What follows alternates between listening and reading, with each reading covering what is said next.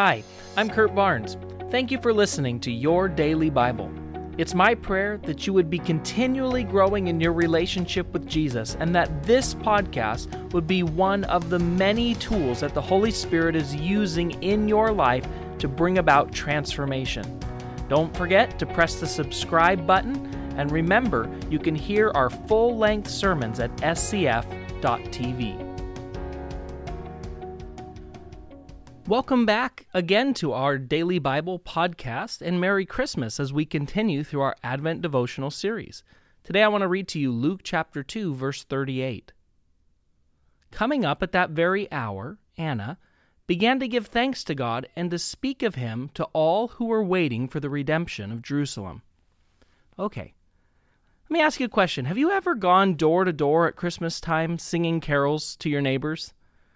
You know, historically, caroling began in England, and it was a way of wishing one's neighbor good health.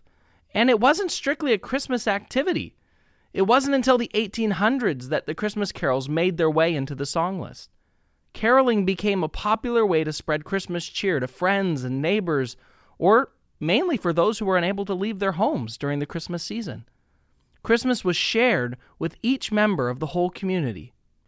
In the Bible, those who learned about the baby Messiah were really quick to share the good news with others who were around them. The shepherds went immediately to the manger to share everything the angels had spoken to them about the Christ child.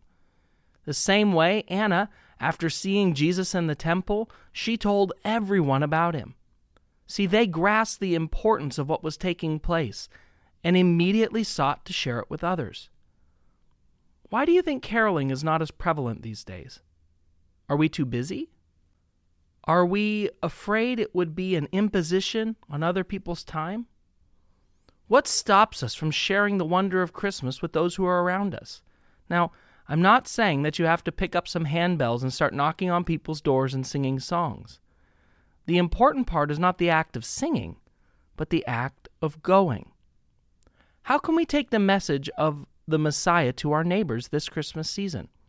See, the good news is still good news after all of these years, and people still need to know that the Savior has come for them. You can sing it if you like, or you could take a casserole, or an invitation to a Christmas service or a get-together at a neighbor's house. It doesn't matter what method you use, as long as we're sharing the message of Jesus Christ this Christmas season in all of our communities. Let's pray. Jesus, I thank you that the good news is worth repeating.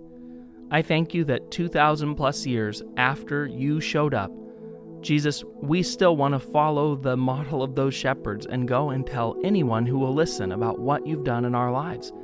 Because you've transformed us, you've changed us, you've radically broken into our life and made us brand new. You've given us life, and you've given us hope, and you've given us purpose.